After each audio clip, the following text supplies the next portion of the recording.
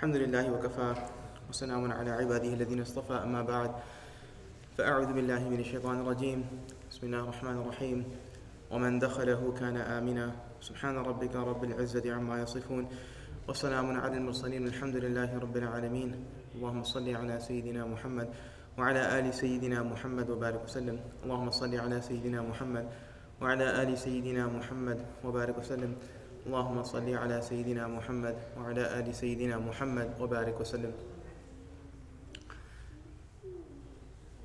We know that with the passing of the Prophet ﷺ, that as we move further away from that passing, the more the fitan or the fitnas of the world will spread.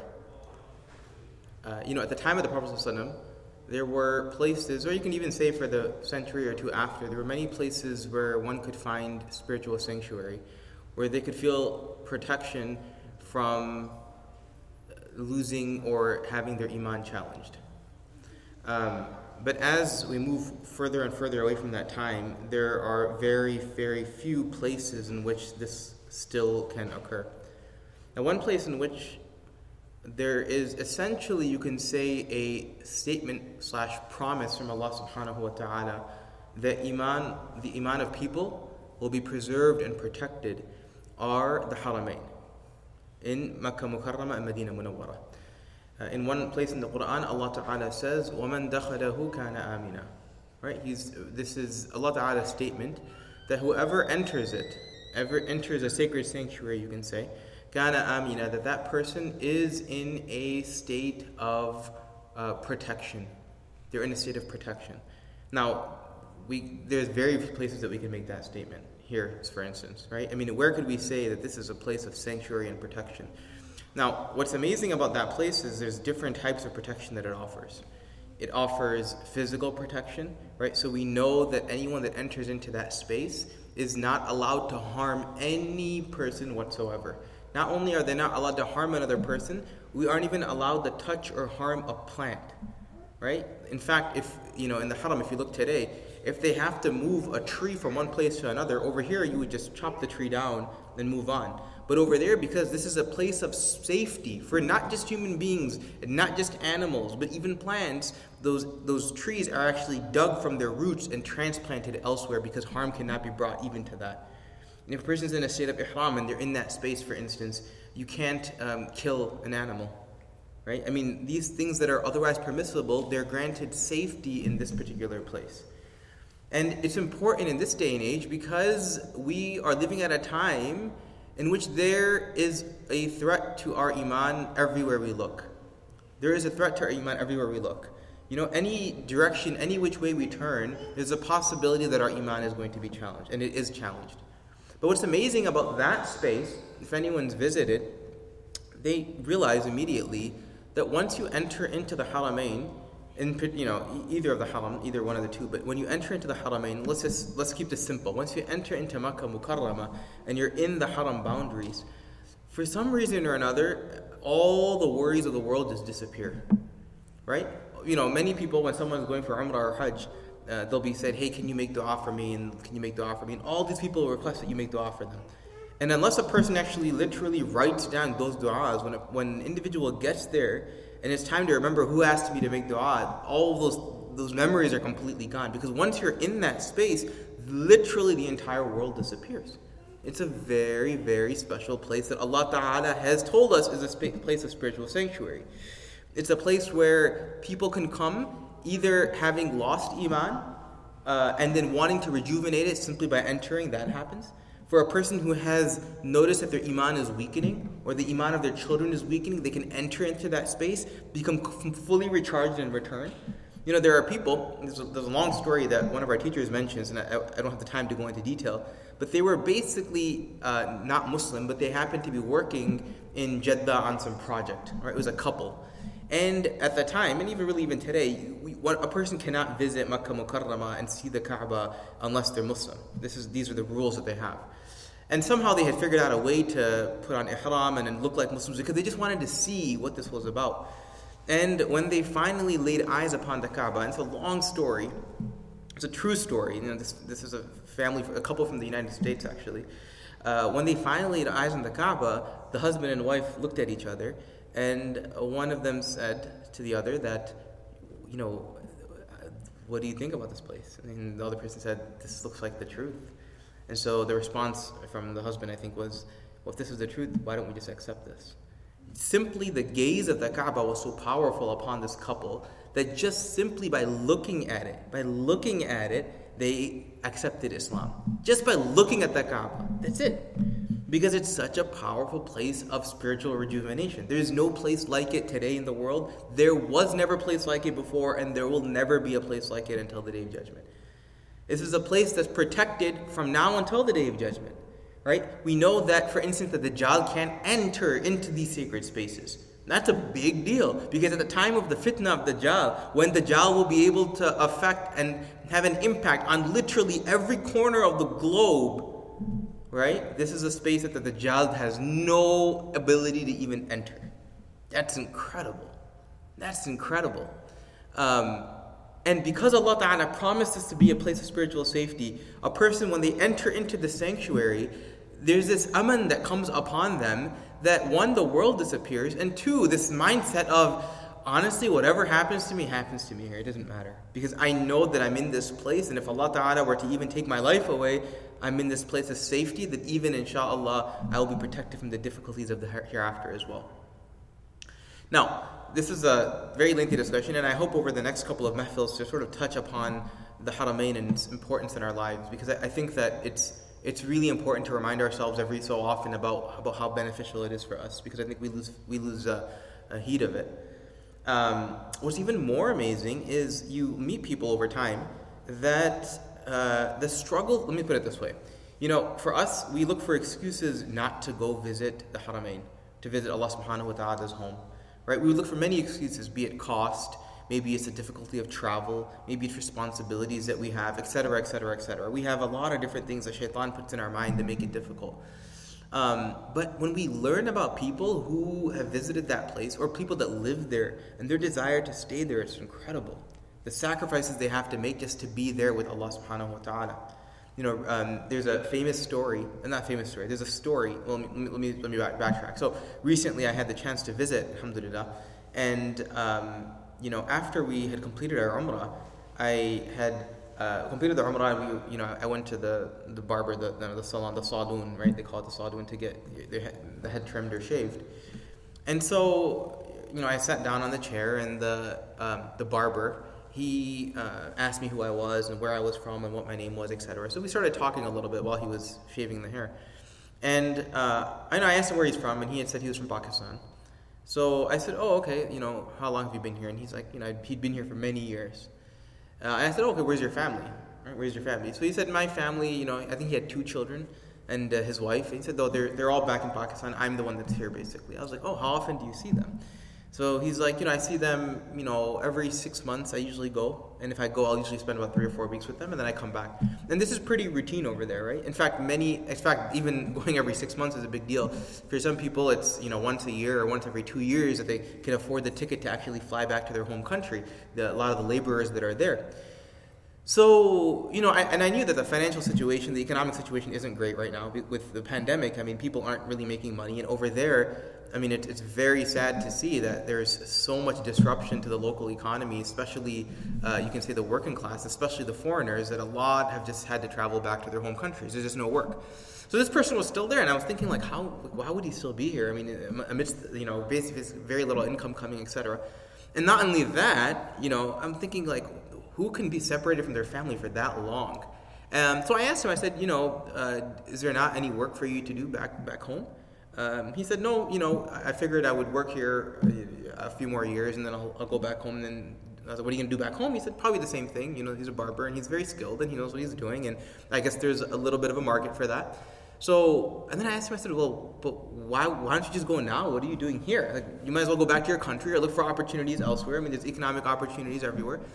So he said to me, and it's just striking, he said, I'd rather just be here right now. So what do you mean?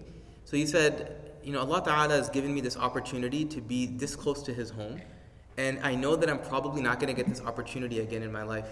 So I figured that maybe I'll just stay here for a few years and do exactly what I'm doing. Very simple life, makes a little bit of money, sends it back home, visits family every now and then. And he's like, I just want to be here with Allah. And I just want to be here serving the people that come and visit Allah, because I might not get this opportunity later. And it blew my mind away, because I'm thinking, wow, like it's not. There are some people who are there who are forced to be there. They don't have any opportunity, any option to go elsewhere. This person is willing to sacrifice his everything, and his family, and his children, and his own, you could say, personal desires, right? Why? So that he can be there to serve Allah subhanahu wa ta'ala's creation, and be close to the home of Allah ta'ala for the period of time, for a period of time. Right? And so I thought, like, subhanAllah, this is the attachment that this person has to this space.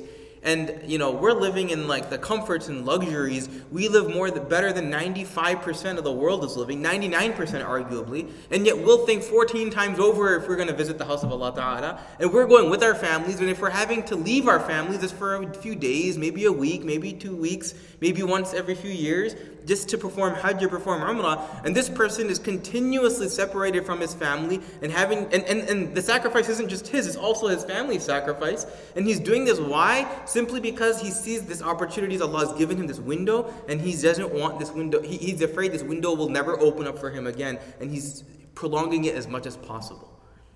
As much as possible. And if you see the conditions these people live in, I mean, it's just shocking that this is someone's choice. This is not by force. This is someone's sacrifice. This is not slavery, right? Incredible. There's many stories like this, right? Of people that have fallen, that are settled there and they just can't leave that place. Higher up from one of our teachers, Shaykh Ghulam Habib rahimahullah, he's a very famous scholar from many years ago. He did, I think, Hajj, maybe it was Umrah, I don't remember. This was, maybe 70, 80 years ago. And when he went to Makkah Mukarramah, he went with his wife. And by the way, back then, maybe we'll talk about this in a subsequent talk, the actual travel of Umrah was very different than it is today, or Hajj. Right now, you could basically get door to door in 24 hours, and if you're lucky, maybe 18 hours. Right, door to door, from the door of your house to the door of the Kaaba, for instance, or the door of Masjid Nabawi. But back then, it would take several months to get to where you needed to go, and we'll talk about that maybe a different time. Eventually, he had made the journey, probably I think by ship, to Makkah Mukarramah. And when you go there, they would spend several weeks there. So while he was there with his wife, and they had to take like their little, you could say,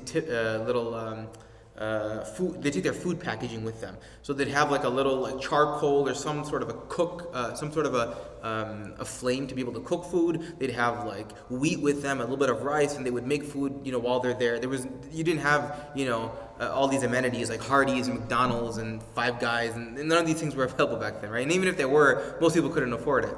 So you'd take your own little packaged stuff and you would basically cook it there. So they met this young boy that was from Makkah Mukarramah, and this young boy, I don't think he was an orphan, but he was a young boy that lived there, and he started coming, and they would see him in front of the Kaaba and in the Mataf and outside the masjid, and they would develop a very close relationship. He would come sit with, Shaykh Ghulam Habib's his wife, and he would sit with her and ask her all these questions, and he would eat with them, and then every single day they were just constantly interacting with this young son. And he started asking that young boy. He started asking them, what's it like? And they were originally from Pakistan.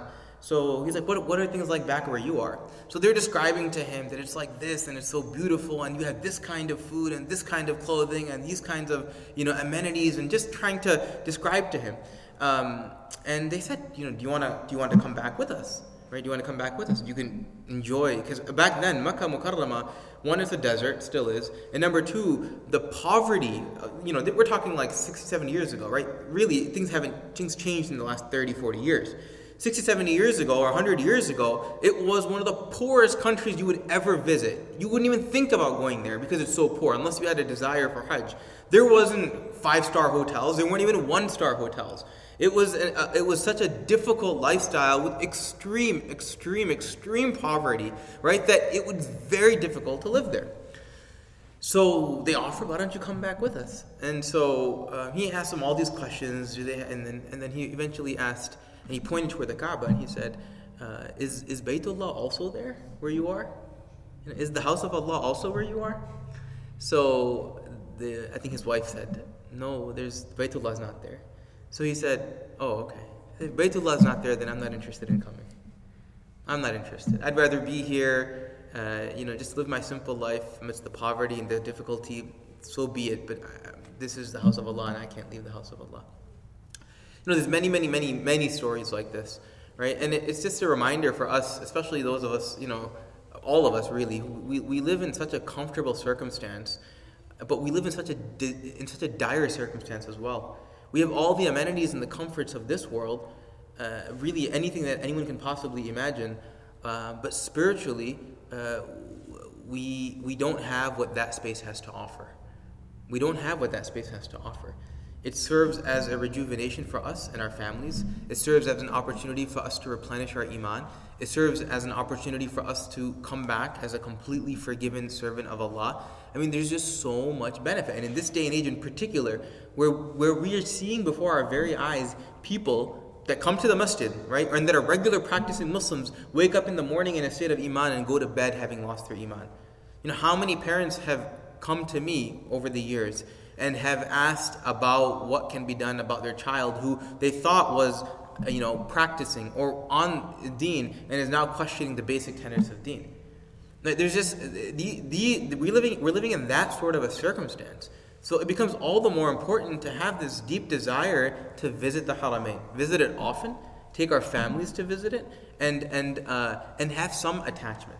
Now, we recognize that not everyone has the ability to go. Not everyone has the means to go. Not everyone has time off of school or of work to be able to go. Not everyone has the help to be able to go. But that doesn't preclude us from at least having a desire and a dua in our heart that Allah Ta'ala invite us to the home.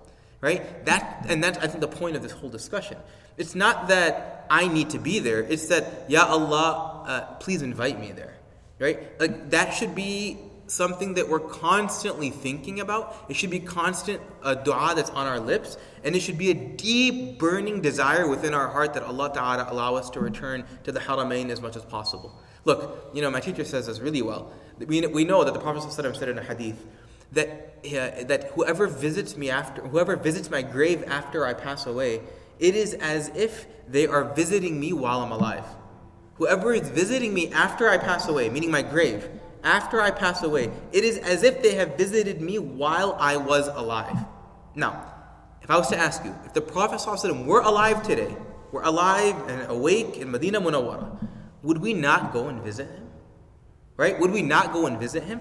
We 100% we would visit him, and we would take our families, and we would tell everyone, look, there's a Prophet of Allah there. And this Prophet of Allah, people when he was alive would come in their company and become Sahaba, right? People's lives would completely flip just by coming in his presence 1400 years ago. So most certainly if he was alive today, we would go visit him. And there's no difference between whether he's alive or he's dead. Essentially, the Prophet is saying that it's as if you have visited me while I was alive. Most certainly we would visit him. So why is it that we don't have this desire to visit the Prophet ﷺ in our heart? Regularly be thinking Ya Allah, when can I go visit your Messenger ﷺ? When can I go convey my salam and my greeting and X, Y, and Z to the Prophet ﷺ? So, there's just so much to consider, but I think the take-home point from today isn't that, we should all just, not make arrangements and just suddenly think that if I don't go, it's the end of the world.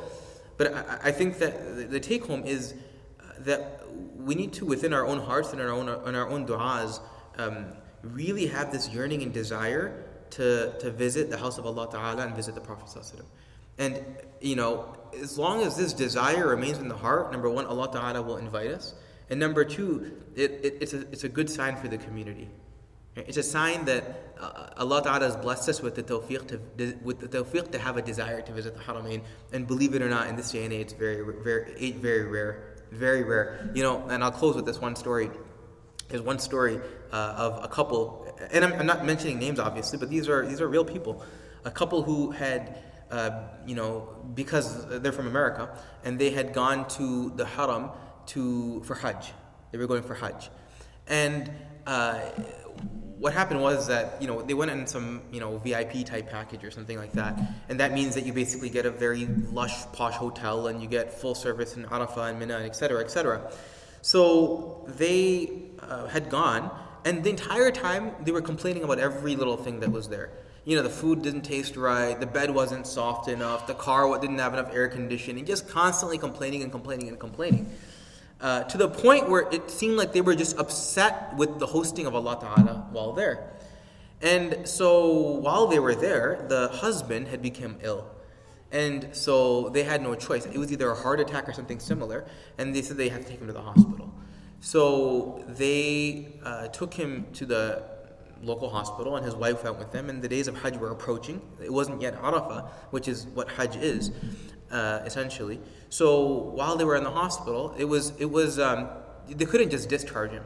So what they offered was, they told him and his wife that, you know what, we have a service that they do for anyone who's hospitalized. In fact, they said to him that if you'd like, we will transport you by helicopter, by a medical helicopter. There'll be a medical team with you, and we'll take the helicopter and have it land in the plain of Arafah, and then we'll bring you back. And we know that Prophet said, "Al-Hajju Arafah," which means that if a person spends, essentially what it means is, if you spend a moment in Arafah on the 9th of Dhul-Hijjah, that's your Hajj. It's the bare bones Hajj, but that's Hajj, bare bones. So at least your obligation of your lifetime Hajj has now been fulfilled. So, I mean, who wouldn't take that opportunity? And it's incredible the service they offer. You know, I've heard this because I know even physicians that have worked with or that are do procedures and intensivists that are in the haram, in that area. And I know they do very, incredible things to try to get people that have visited for Hajj to get to Arafah on that day. People will be, ICU patients, and they will transport them fully with critical care support team, have them come to Arafah and take them back because this person, waited their whole life to make their Hajj, and how could it be that they'd go back without it? So, anyways, and the point of the story is to just highlight tawfiq and this yearning and the desire in the heart. So they asked, and then the person said, the husband said, "No, I don't want to go." They said, "Why don't you want to go?" And by the way, this is a paid-for service. You're not getting a $50,000 hospital bill or a $25,000 EMS bill, right? Like we might get over here. This is fully paid by the government there. Fully, 100%, not a penny comes out of your pocket if you go and you become ill at Hajj. So he said, "I don't want to go." So why not? He said, "I came all the way here, and if this is what Allah subhanahu wa ta'ala is going to do and make me sick, then I'm not interested in going for Hajj now." So then they asked his wife, "Okay, he doesn't want to go, fine. We'll take you at least." She said, "No, if he's not going, I'm not going either. I'm not going either." Right? So, so they ended up not fulfilling. And there's many stories actually like this. So we never really know what situation we find ourselves in. We should have a deep desire and a deep yearning in our heart to visit the Haramain. We should have an intention at all times that Allah Ta'ala please invite us and that He allow us to visit this space frequently and abundantly, and allow us to take our families as well. So inshallah, I'll try over the next couple of gatherings to sort of just share similar reminders of this. May Allah subhanahu wa ta'ala grant us the tawfiq to appreciate the value of the sacred spaces. May Allah subhanahu wa ta'ala protect us and our families from difficulties in this life and the hereafter. And may Allah subhanahu wa ta'ala allow within our hearts to grow a deep love and yearning and desire for the Haramain Sharifain. Wa akhiru da'wana alhamdulillahi rabbil alameen.